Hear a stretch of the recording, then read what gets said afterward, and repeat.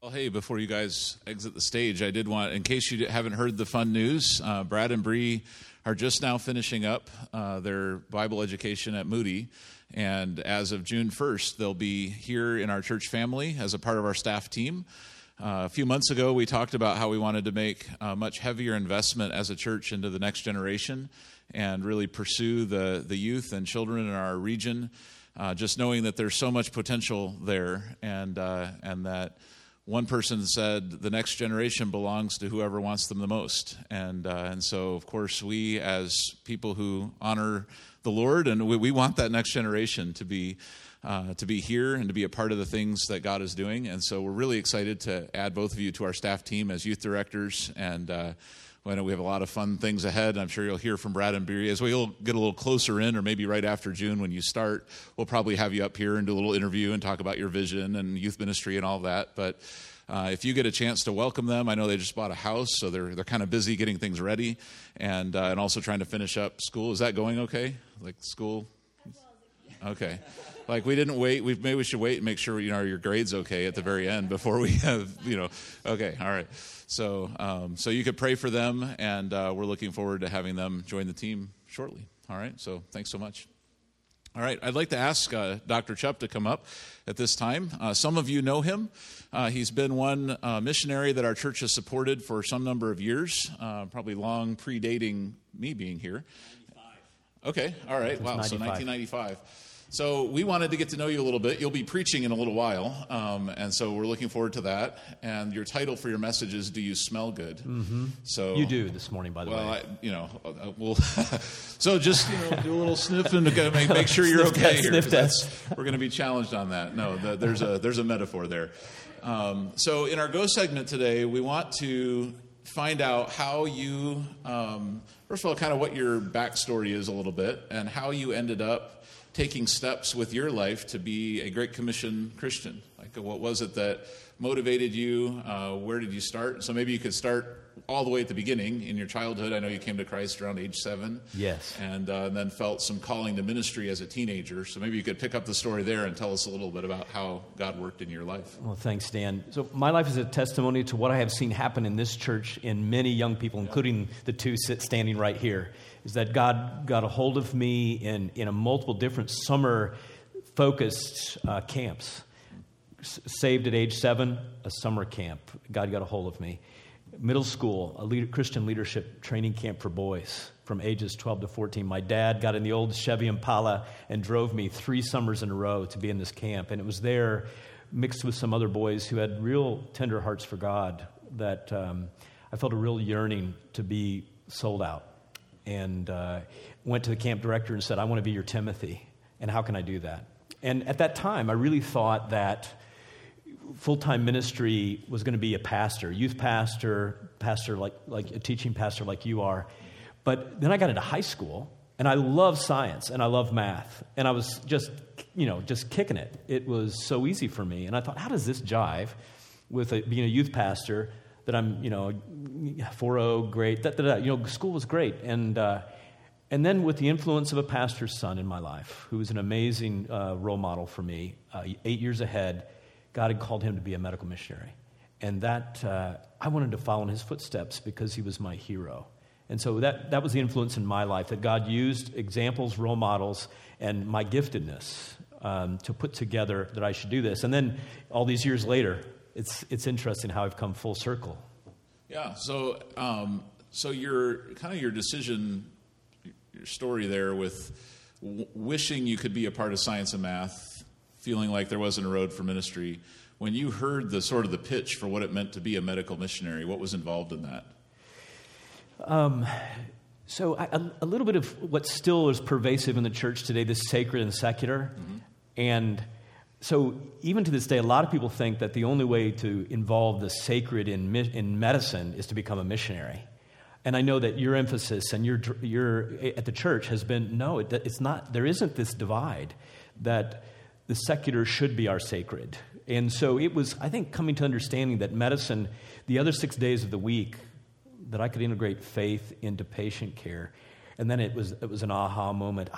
I can do medicine, and yeah, I'm going to do medical missions, but I think over the years I've come to see that this disconnect, I'm going to talk about my message, this disconnect that, ministry in healthcare or any other is somewhere out there, and it's not in our backyard, and yet 7 days a week in medicine, we can be the hands and feet of Christ. Yeah, even the word ministry, if you think of it, like what better use of that word but to say you're serving the direct needs of a person. And so whether that's spiritual, emotional, or physical, it's still ministry. And so that's neat. So tell us about, like, how did you go from there then? You had that seed planted in your heart. Where did you go to school? Where did you end up on the field? So I went to Taylor University for my undergrad, and it was at Taylor that I had my first chance to see Africa. And it was really the influence. If I had to just boil it down to one influence, it was a faithful, dedicated missionary nurse serving all by herself in the bush, the ultimate bush of Sierra Leone.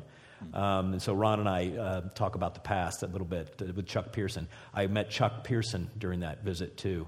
But it was there watching her faithfulness and how she had endeared herself day in and day out in rural Sierra Leone.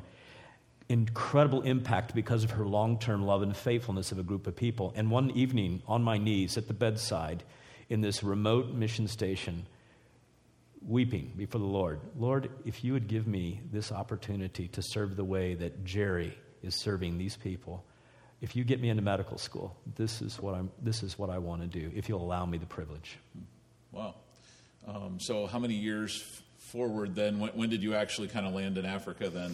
So medical school, I found Timbuk Hospital in 1988. Residency, Pam, we just got married. We went back to Kenya and Timbuk Hospital, and both of us felt drawn together. So it was in 96 that we went as career missionaries to Timbuk Hospital, and the church picked up support as we were going. So it's been a long ride, 23 years together. Yeah. So tell us a little bit about that time. It's hard for probably most of us in the room to feel the scents or smell the smells, or like what's it like to be in a field hospital in Kenya, and what were some of the things you experienced or look back on fondly? I call it a 5-ring circus, Dan. Every day walking up the hill, what 3 or 4 major things, life-threatening things are going to break that we're going to have to fix today? And, is it the inability to type and cross for blood? Is it going to be the hydroelectric plant going down so that we're hand bagging patients on a ventilator? Every day it was like that. And so you just had to walk up the hill and say, God, it's going to be in your hands. And so fighting fires, but also the blessedness of every day having people just with overwhelming gratitude that their lives have been touched and saved. And they would bypass government hospitals, private hospitals. They would go past 4 or 5 hospitals to come to our hospital because they heard that the hands were kind. Wow. Do you have any, I don't know if you ever ran the numbers on how many patients you would have seen or how many surgeries you did in those years? I can only just take a guess, but it was 1,000 surgeries a year, maybe for 20 years, and patients, I don't know. Yeah, sure. It was a lot. Yeah, one thing you mentioned to me before was and we'll get to this a little later in your message, that the role God has you in now and stepping into a leadership role that'll give you just a really wide platform and some exciting opportunities to mobilize even more people into this kind of work. But you said one thing you kind of miss about that past era is the patient interactions and the bedside conversation.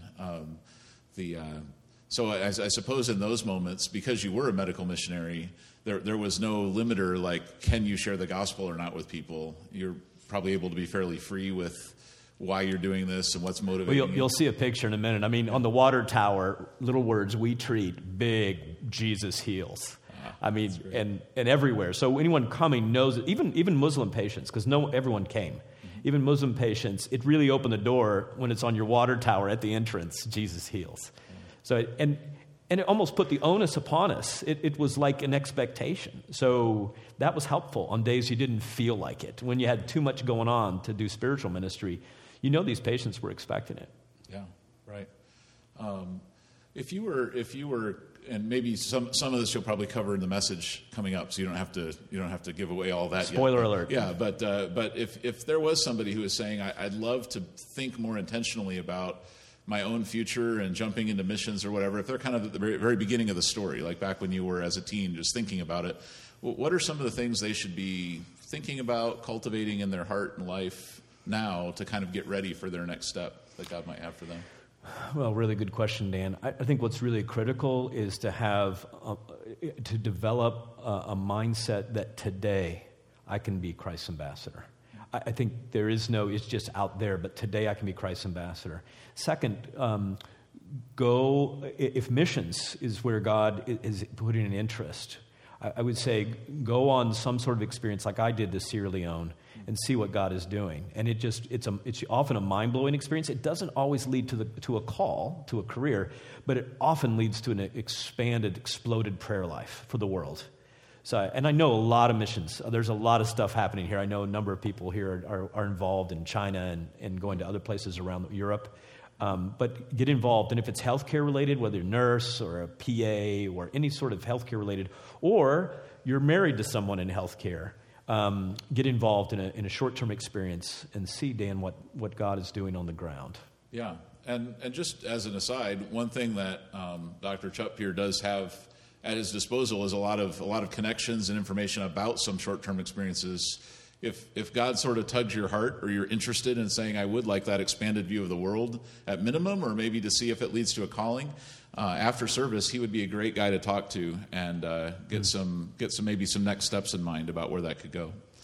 Well, I wonder if we could pray. I just want to pray for you, and the message you'll be bringing in a few minutes, and then we'll continue on. Thank you, Dan. Yeah, Lord, thank you so much that Dr. Chupp could be with us today. We pray for him and his family as they continue to minister for you, and as we'll hear about in a little while here, now not in Africa, but in a more global role. And I pray that you would give him grace in that new work that he's being called into, and that along the way, Lord, you would indeed use him to multiply the many good things that he was able to do on the field to call a lot of other people to that same kind of work and to those same important things.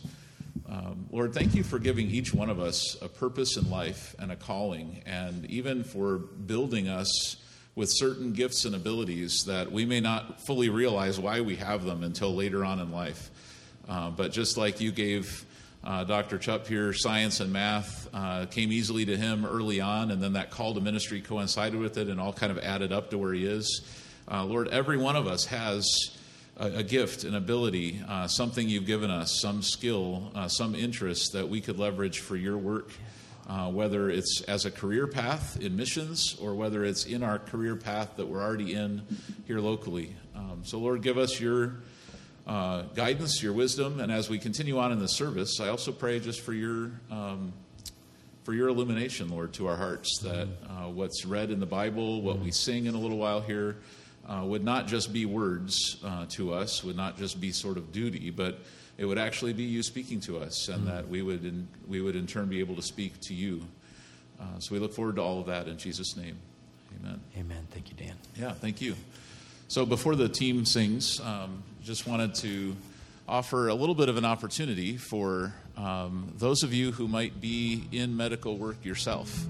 I don't know, and we could define this pretty widely. So a doctor, a nurse, someone who works at a medical office or a dental office, or kind of any aspect of the whole healthcare industry. I'm not going to put you on the spot or ask you to do anything or say anything, but I would ask, if you're willing, just to stand right where you are, if that's you. If you are serving healthcare, we just want to pray for you as a church family. And amen, that's great. Good deal. Quite a few out there. So just if you're able, just to remain standing for a moment. One thing that Dr. Mike here alluded to is that the ministry doesn't have to happen overseas. It doesn't have to be that you're called to be a missionary doctor. Just in the work that you're doing, you are serving people. You're serving the Lord in serving people. And so we just want to affirm you in that, in your call, even today, if maybe you came through a rough week at the office, or you have different pressures in your life, we just want you to know that we value what you do, and we wanted to take a couple minutes to pray for you. And so those of you who might be around the people who are standing, not everyone has to do this, but if you feel led to, just to kind of stand up and go close to that person, put a hand on their shoulder or whatever. We just want to pray for them and kind of commission them into their continued work for the gospel through medicine. And so you can go ahead and do that now, and we'll all pray together as a church family. Lord, we are very honored that among our church family there are quite a few people who serve in medical professions, who did the hard work necessary, who did the training that was necessary to get to where they are, and many of whom have taken probably personal risks to be engaged in that kind of work. Lord, for that we thank you, and we pray that you would give each one of these individuals who's standing here today fresh empowerment from your Holy Spirit, fresh joy in the work that you've called them to, and maybe a fresh perspective as well, that every moment of their life matters, and every patient that they see or every detail that they handle at their office all adds up to something that really matters to the people, of course, who are being served, but even more, Lord, as all of us turn our careers toward you and want to serve you with every moment of our lives. I just pray that you would bring that into the hearts and minds of each one of our medical personnel here, and that, Lord, in the weeks and months to come, that they would feel a very strong sense of mission in the work that they do, wherever in the world you might call them to do it. We thank you for them in Jesus' name. Amen. All right. God bless you. So we had a trial run, Jeff and I did in the first service, and worked through a PowerPoint. We were like on our first date in the first service. We worked through that. Now we know each other a little bit better. Well, thank you, Pastor Dan, for inviting me here this morning. My Kenyan brothers and sisters, over the course of about 20 years, I heard it over and over again. Oh, Dr. Chuck, you come from the land of milk and honey.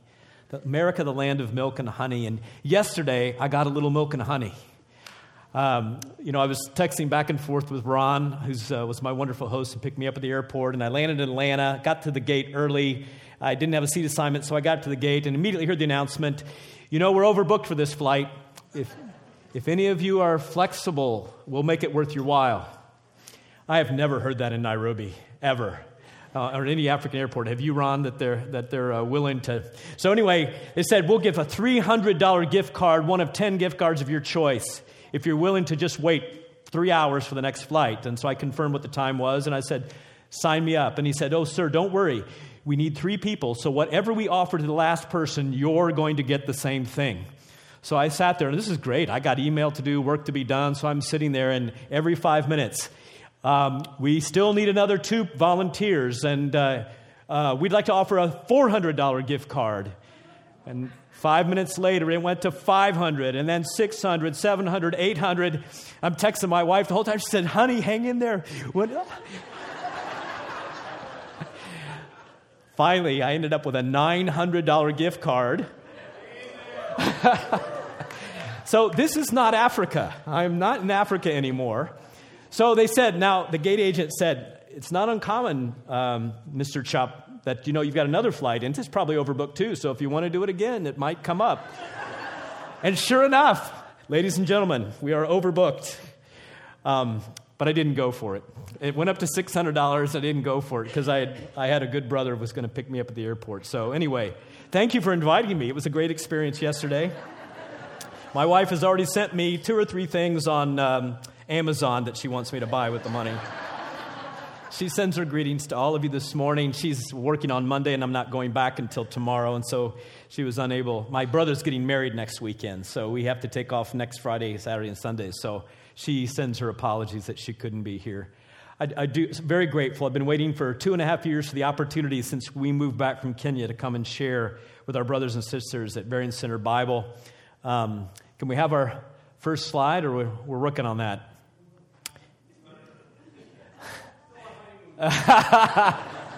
Second date. So Pam and I left. You launched us in 1996, and you'll see here in a second, I hope, what we looked like when you launched us in 96 as your missionaries to Kenya, to Timwick Hospital. And over the course of a few years, we changed in appearance and in numbers, and we had 2 African-American children born. for us. And so Stephen and Melody and Kayla and Ashley are all doing well. They missed their homeland of Kenya, but have adjusted. Melody is graduating with a degree in exercise science and hopes to go become a physical therapist after this next year. And then Kayla has just been accepted to nursing school at Eastern Tennessee State University. And our youngest daughter, Ashley, is going to be a senior in high school this next year. Not quite sure what she wants to do with her life. And as soon as we get my PowerPoint up here, one of these times, we'll get to see my son. We've had a first quarter of 2019 with a lot of big news. And my son, for about 8 years, from the time he was 17, has wanted to be a part of the U.S. Military, U.S. Armed Forces. And he got his dream true about 16 months ago and said, Dad and Mom, I know it's going to scare you to death, but I would love to be in the Special Forces. And in fact, I want to be an Army Ranger. And so just a month ago today, he was one of only 70 out of 400 who went straight through and completed Ranger School. And he'll be deployed this summer to some hot spots. So this dad is going to spend even more time on my knees praying for my firstborn. Well, when last behind this pulpit, I can see that the PowerPoint was not intended to happen this morning, but that's okay. When last behind this pulpit 4 years ago, we were full of joy and gratitude, talking about the amazing things that God was doing. Hey, there we go. That's looking familiar. So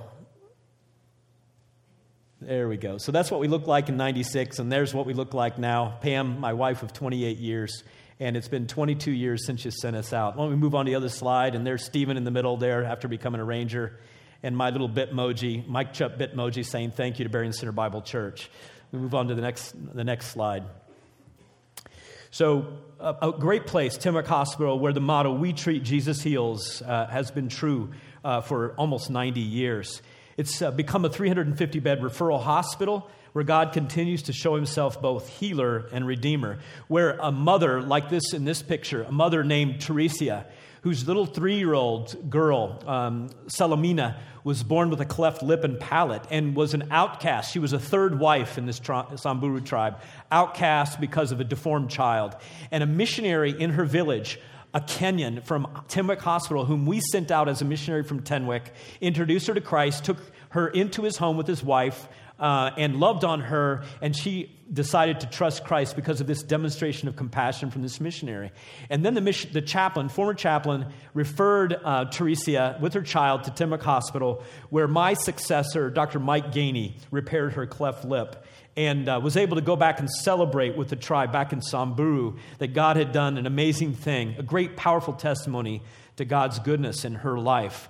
So Timuc's also a place, go back one slide, also a place where we've seen training become such an incredible outreach. These East African residents in surgery, orthopedics, and family medicine are pictured here just from January at the 6th graduation of surgery residents since 2012. And then finally, because Bible quizzing is near and dear to a few of you in this congregation, we were part of starting a program about 10 years ago with just a handful of children, grades 4 to 8. It's now grown to nearly 500 children studying God's Word, hiding God's Word in their hearts. They're excited. Kenyan kids are amazing at memorizing, and we do this with an Olympic theme, gold, silver, and bronze medals. And we're grateful for the couple that took over this ministry after we left. Well, the next slide. Some of you are aware that in July of 2016, God opened the door and walked with us onto the executive leadership team shown here of the largest Christian healthcare organization in the world, called the Christian Medical and Dental Associations here in the United States. And last September, the Board of Trustees decided that I would be God's man to replace my boss and hero, Dr. David Stevens, and in September, I'll become the next Chief Executive Officer of CMDA. Well, why did we leave a growing ministry in rural Kenya to join a U.S.-based Christian healthcare organization? And I could say to you this morning, as part of that is the transformational ministries among 15,000 students in over 300 campuses each week. One of those is pictured right here. I was with a group of students last month in Abingdon, a group of third-year medical students who have banded together. They meet twice a week to study God's Word as they're being trained in becoming doctors. And my own experience, much like these med students at Indiana University, when I was a freshman in medical school, with CMDS, as it was called at that time, was very formative. And my faculty campus advisor, Dr. Charlie Kelly, went through his little Rolodex and said, Mike, there's this Tenwek Hospital. I think if you'd go during your senior year, it would be a great experience for you. And that opened the door and introduced me to what it was like to be a missionary surgeon in Kenya through Dr. Charles Kelly. I could say that we were drawn to CMDA because medical missions is woven throughout the history of and throughout the DNA of CMDA. Since 1931, when CMDA started with a group of med students in Chicago, many, many missionaries. We currently have over 1,000 medical missionaries who are our members scattered around the world. And missions is at the heart at what drives this organization. And so that drew me as well. I could also say that I was drawn to the fact that CMDA has become the voice of Christian healthcare professionals in America. We actually train healthcare professionals at a Voice of Christian Doctors media training twice a year. That training is coming up in May to help prepare and equip Christians to get in front of television and on radio to address bioethical issues and represent a Christian worldview. But I have to tell you, brothers and sisters at Berrien Center, the main reason that Pam and I and our kids felt that we would return home after a 20-year career in Kenya, because God made it crystal clear to us that He had prepared for us in advance and equipped us for leadership of a 19,000-member organization with a mission statement that we motivate, educate, and equip Christian healthcare professionals to glorify God. And our vision becomes a reality when transformed healthcare professionals are involved in transforming the world around them. I'd just like to pray before I jump into the scripture in my message this morning. Heavenly Father, let the words of my mouth and the meditation of my heart be pleasing in your sight.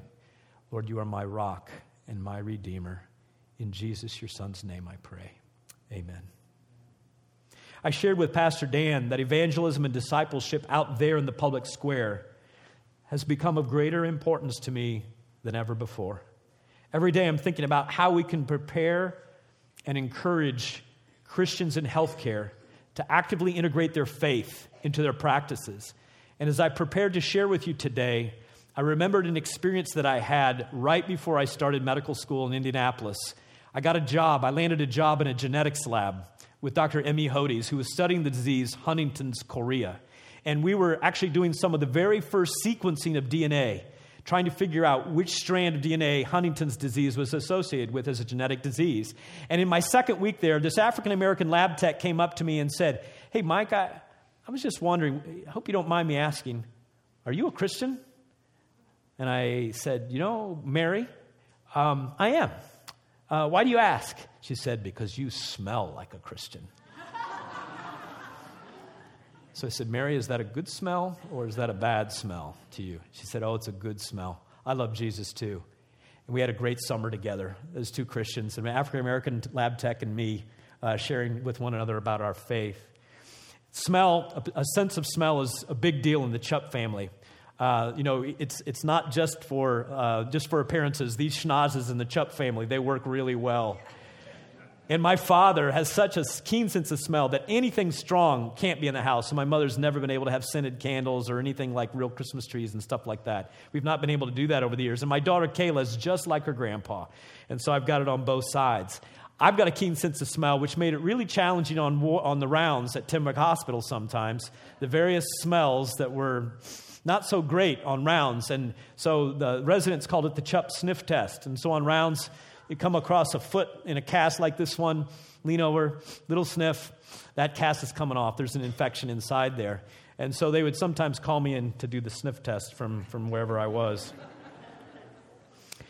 I think that the Apostle Paul had a very keen sense of smell. And he enjoyed a really good fragrance.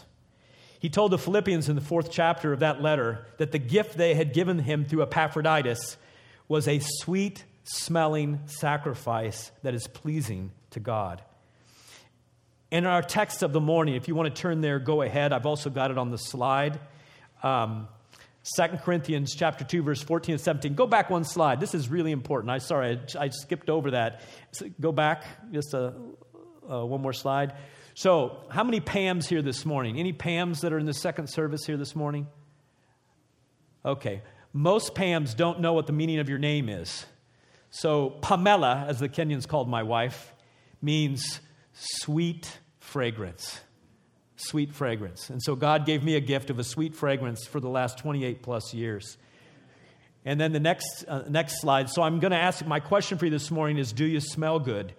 Do you take faith and grace with you to work or school or wherever you go into the public square? Do you take it with you, or have you siloed your life such that it's one day a week when it's all about faith and the other 6 days not? So in our passage of Scripture for the day, 2 Corinthians 2, verses 14 to 17, Paul said to the Corinthians, "But thanks be to God, who always leads us in triumphal procession in Christ, and through us spreads everywhere the fragrance of the knowledge of Him. For we are to God the aroma of Christ among those who are perishing and those who are being saved. To the one we're the putrid smell of death, but to the other the fragrance of life." And brothers and sisters at Berean Center Bible, who of you is equal to such a task? I'd only been back from Kenya about 4 months in 2016 when I was in Louisville at this big medical missions conference that's called the Global Health Missions Conference. 3,000 students, residents, every healthcare specialty. And I was at the CMDA booth, the exhibit, when up came walking, I'm going to call him Surgeon A, no names, Dr. A. I had recognized him. He had served in West Africa as a missionary surgeon for a number of years. And I'd heard he had left. I wasn't sure why.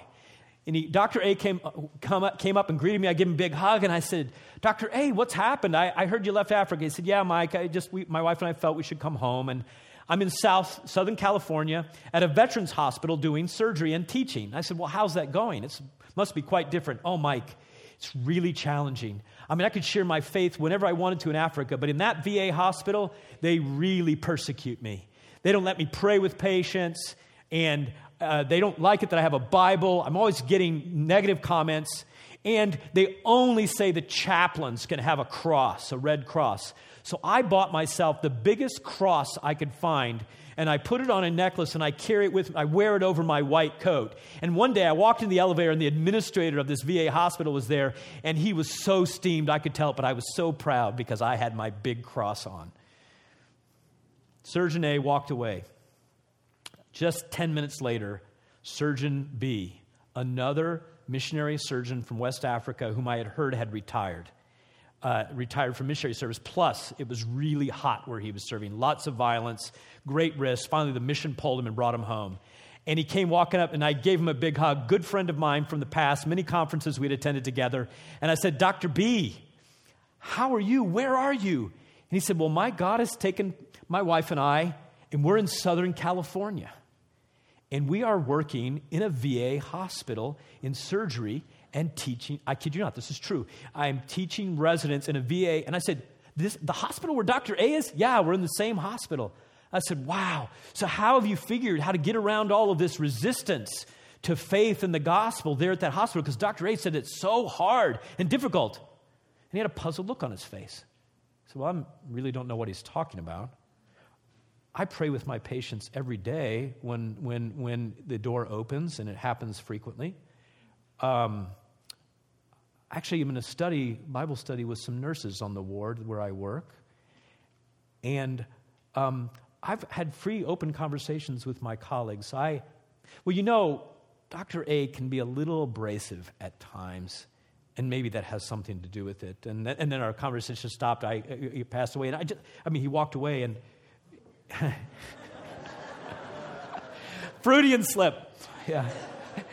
He walked away, and I just got to thinking, in 10 minutes, I heard a 180-degree different perspective on sharing your faith in the workplace. One from a doctor who was in your face about his faith, and another who was full of gentleness and respect. Evangelism in the workplace. or whatever outside faith environment you enter, school, neighborhood, civic society, clubs, for me, YMCA. I'm in the world every other day at the YMCA swimming. Lee Strobel, in his Case for Christ, made an excellent movie in the last couple of years. And he has a quote from his book, Case for Christ. Lee says, "I've seen far too many Christians who are more than willing to travel halfway around the world to volunteer for a week in an orphanage, but who cannot bring themselves to take the personal risk of sharing Jesus with the coworker who sits day after day in the cubicle right next to them." Not 9,000 feet, 9 feet. On our CMDA webpage, our front page, we have a little graphic shown here on the left. It says the death of evangelism. And it asks the question right above it, why Christian healthcare professionals need motivation, education, and equipping for today's moral climate? Because fewer than 1 in 10 Americans talk about God, faith, religion, or spirituality even once a week. And only an additional 15% do so once a month. In fact, Barna determined the average adult says they only have about one spiritual conversation a year. One spiritual conversation a year. Another study, in the next slide from Barna, they asked 1,500 evangelical Christians about what they think their Christian faith means for them at work. At the high end, 82% said it means I should act ethically. And at the low end, only 24% said my faith impacts me and that I know I should be sharing the gospel where I am. Only 1 in 4 felt it was their responsibility. And then just last month, Barna came up with an even more telling and disturbing disconnection. They asked 4 generations, elders, boomers, Gen X, and millennials, to agree with the statement, I am gifted at sharing my faith with other people. So this is the good news. Even elders, 56%, all the way to millennials, the youngest people, said 73% say, I am gifted at sharing my faith. But look at the second statement. It is wrong to share one's personal beliefs with someone of a different faith in hopes that they will one day share the same faith. Look at that. 73% said they're gifted, but almost half said, I shouldn't be doing that. It's wrong. Lesser numbers for the older generations. And so we have our work cut out for us as the church to help our young people out there in the workforce, the millennials. And Pastor, you said something in the first service that really caught me. You said, can you remind me, you said something about the next generation belongs...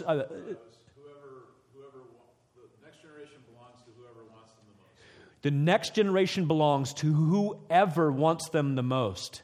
And whoever we're talking about includes the church, but it includes the world. It includes those who are pushing an agenda in a postmodern world. So do we want them the most? And if we do, then we've got to correct this disconnect that they have. At CMDA, we've been very intentional in providing training for doctors to integrate faith into practice. And we have a curriculum called Grace Prescriptions that's been around for about a decade. And young healthcare professionals, we actually had it here at Woodland Shores Baptist Church in the last couple of months, the training seminar. And it's either by DVD or a live seminar. And the authors of that curriculum, Walt Larimore and Bill Peel, also have written a book entitled Workplace Grace. And in that book, Bill is from LeTourneau University, and he's with their Faith at Work department. A person's decision to trust Christ is the climactic step following a series of smaller steps God orchestrates to draw a person to himself. Evangelist and author William Fay writes in Sharing Jesus Without Fear that it takes an average of 7.6 times before someone who doesn't follow Christ decides to take that step. It is not usually an overnight decision. It takes time and small steps. So my question for you this morning, brothers and sisters, are you willing to help lead the people around you who are without a relationship with the Lord Jesus through those smaller steps? So practically, what aroma from us brings the life that Paul refers to in 2 Corinthians chapter 2 and verse 16. Well, I want you to remember the 3 C's. The 3 C's. The first C is competence or commitment to excellence. Have you, friend, done the hard work of developing a stellar reputation or standing in your field, in the office, in your classroom, on your job site? Others are far more likely to want to hear what you have to say. It will be magnetic and they'll be drawn to it. I know many of you are in different professions in this audience, and I know some of you personally. And I know the work that you do is phenomenal, and it has set up a platform for you to have an incredible witness and testimony. Let that wonderful and pure motivation energize you each and every day. Paul said to the Colossians, and whatever you do or say, that whatever is very broad. Whatever you do or say, do it as a representative of the Lord Jesus, giving thanks through him to God the Father. So, do you demonstrate competence? Because if you don't, being a witness for Christ and sharing about your faith, it doesn't smell so great. Second, character that is godly. Character that is godly. Character preaches and silences the skeptics around you. In 1 Peter chapter 3, verses 16 and 17, it says that as we keep our consciences clear, Peter says, if our consciences are clear, then when people speak out against us, they will actually be ashamed when they see what a good life that we live because we belong to Christ Jesus. One of my favorite authors, and maybe some of yours, Chuck Swindoll, writes, few things are more infectious than a godly lifestyle. The people you rub shoulders with every day need that kind of challenge. Not prudish, not preachy. Just crackerjack clean living. Just honest goodness, bone deep, non-hypocritical integrity. My daughter Kayla, who's going to start nursing school in June, took a secular philosophy class at ETSU last fall. And almost every day I got texts, Dad, you'll never believe what the professor said today. Or here's a picture from the textbook. Can you believe this? And frequently, it was really the first time she had been thrust into a highly antagonistic classroom where the professor was an outspoken atheist and hated faith and made such incredible, brash, absolute statements, but himself did not believe in absolute truth. And so we communicated back and forth. And one day she said, Dad, take a look at this picture from my textbook. The professor's really going hot and heavy. And the title of the top of the page was, Faith is totally not rational. Those of you who have faith, it's not about rationality. Dad, how do I respond? I waited for a few minutes, prayed, and then I thought, sweetheart, can I call you? Yeah, Dad, go ahead and give me a call. I'll step out of the classroom. So I called her and I said, Kayla, think about it. When you were in Kenya, when you were at Timok Hospital, you were surrounded by people who were representing Jesus. Did you like the fruit that you saw in their lives? Well, yeah, Dad. I was just so encouraged and challenged by the wonderful examples of my aunts and uncles in service. Okay, that fruit. Do you like the fruit that you have been seeing in the lives of those, your professor, your classmates there at ETSU? Do you like that fruit? Does it look appealing to you? Dad, it's awful. It's corrupt. It's really stinky. Okay? So I want to ask you a question, sweetheart. You go to the grocery store with Mom once a week or more, and you go to the vegetable and fruit department, and you pick out what fruit? Stuff that's stinky and rotten? Or do you pick out the best, ripe, most delicious-looking fruit? She said, well, Dad, you know the answer to that. I said, yes. So is that rational or irrational when you go to the grocery store? She said, well, Dad, it only makes sense that I would do that. Yes. So you have had a chance to test and to taste the fruit of living with faith versus now what you've observed to be living without faith. Tell me, is that irrational? Thanks, Dad. I'm going to go back in and share that with my class right now. Character that is godly, competence and commitment to excellence. And third, a genuine concern for others. J.I. Packer writes, the right to talk intimately to another person about the Lord Jesus Christ has to be earned. It has to be earned. And you earn it by convincing him that you are his or her friend and that you really care about them. If you wish to do personal evangelism, then, and I hope you do, Packer says, you ought to pray for the gift of friendship. A genuine friendliness is in any case a prime mark of the man or woman who is learning to love his or her neighbor as themselves. Actions speak so much louder than words, and you will be on trial with a skeptical and cynical world every day, especially when they learn that you are a serious follower of Jesus Christ. I want to encourage you, pay attention and sweat the small stuff. Sweat the small. Some people say don't sweat. I say sweat the small stuff, because it's the small stuff in our interactions with people who don't know Christ and who are suspicious that's going to get to them when we do remember that. And Dr. Ken O'Neill is a good friend and a partner here in St. Joe. Was a past president of Southwestern Medical Clinic and now is a vice president here at Lakeland. And I was in his office just about 3 years ago. And I said, so Ken, tell me something that you've learned about leadership, because you've been a great leader over the last 20 years that I've known you. Tell me something new. And he said, Mike, you see that seat where you're sitting here in my office? Yes. He said, this year I'm trying very hard to follow the mantra that I love and care for deeply, the person who's sitting right now in that chair. I'm focused on them and for their benefit. A way that Ken O'Neill, a very serious, bright, cognitive lover of Jesus who's an internist, is learning day by day how to show people that he is a follower of Christ. Do you smell good, gang? Don't forget that even if you are living and walking in the Spirit, fully reflecting the image of Christ, you will smell like putrid death to some. Paul said it's to those who are on the way to perishing. And we're not perfect, and sometimes our flesh gets in the way. But I want to encourage you. Our vision at CMDA is transformed healthcare professionals transforming the world. But I'm encouraged by 2 Corinthians chapter 3, verse 17, that it's not a rear view mirror transformation. It is not something only in my past. It is something God and His Holy Spirit is doing with me today. And when non-believers see Mike Chupp becoming more patient and loving and joyful and kind and faithful, it says something to them. So being transformed healthcare professionals can transform the world. And it makes an incredible, powerful testimony. I'm going to close by sharing with you just a few lines of a poem that an old friend of Dr. Chuck Pearson taught me a year ago. Chuck, I was on a plane bound for Cameroon, West Africa, and traveled with one of 3 Chucks that was at Kamakwi Mission Hospital.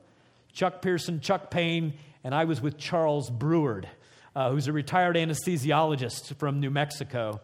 Charles was the first doctor that I ever walked with on rounds as a college student at Taylor University. And I was coming down with malaria. I had the pounding headache, and I had overdosed on chloroquine. And Charles and his wife, Yvonne, took good care of me and nursed me back to health. But now it's like the shoe was on the other foot. Now I, as a CMDA leader, was taking Charles back to West Africa. We're sitting in this 747 heading to West Africa. And he said, Mike, I got a poem I want to teach you. He says, I want you to memorize this poem. Dr. Breward, whatever you say. It goes like this. Help me remember when others I see that they're reading the gospel according to me. Matthew and Barnabas, Peter and Paul, the world looks upon them as names. That's all. For verses of Scripture, men merely grope, but my life goes under their microscope. Make me a text, Lord, easy to read when folks read the gospel according to me. I shared that poem in New York about 4 or 5 months ago, and an elder came up and said, I got another verse for you. We're writing a gospel, a chapter each day, by the deeds that we do and the words that we say. Men, read what we write, distorted or true. Tell me, what is the gospel according to you? Well, for this sermon series, I decided to write my own verse, a third verse. We're the fragrance of Christ. His aroma, I'm told. We should smell like Him, whether timid or bold. Actions and attitudes produce a scent. It's true. When others get a whiff, is it sweet or P.U.? So, gang at Berrien Sitter, I want to finish up by my prayer from Scripture, Paul's prayer for the Thessalonians from 2 Thessalonians chapter 1, verses 11 and 12. My prayer for you. God's got a calling for each one of you. And I am sure there are days when Pastor Dan in his office wishes he had even 10% of the opportunities that some of you have to rub shoulders with non-believers every day. You are out there with those who are going to hell, who don't know our Lord Jesus. So here's my prayer.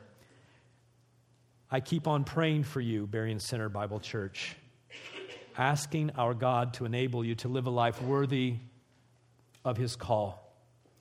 May He give you the power to accomplish all the good things your faith prompts you to do. Then the name of our Lord Jesus will be honored because of the way you live, and you will be honored along with Him. This is all made possible because of the grace of our God and Lord, Jesus Christ. Let's pray. Father, Pam and I love this body of believers. They have been so gracious and kind. They care deeply about the Great Commission. And I pray that you would help each one of us, Father, that this sacred and secular divide, that you would make it come smashing down in each one of our lives. Lord, give us boldness. We do not want to be like that third servant who took his talent and buried it in the earth and went about the other business of his daily life.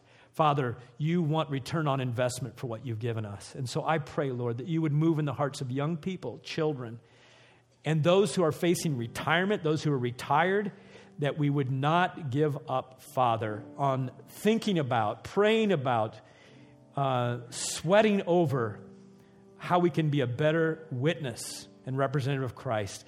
Teach us to realize, Father, the brevity of life so that we can grow in wisdom. Oh, Lord, come back to us. How long will you delay? Take pity on your servants. Satisfy us each morning with your unfailing love that we may sing for joy to the end of our lives. And may the Lord our God, may you, God, make our efforts successful. Yes, Lord, make our efforts successful. In Jesus' name, amen. Thank you so much, Mike. Thank you for giving a strong voice to something that we earnestly believe and are trying to practice here in our church family. We appreciate that a lot.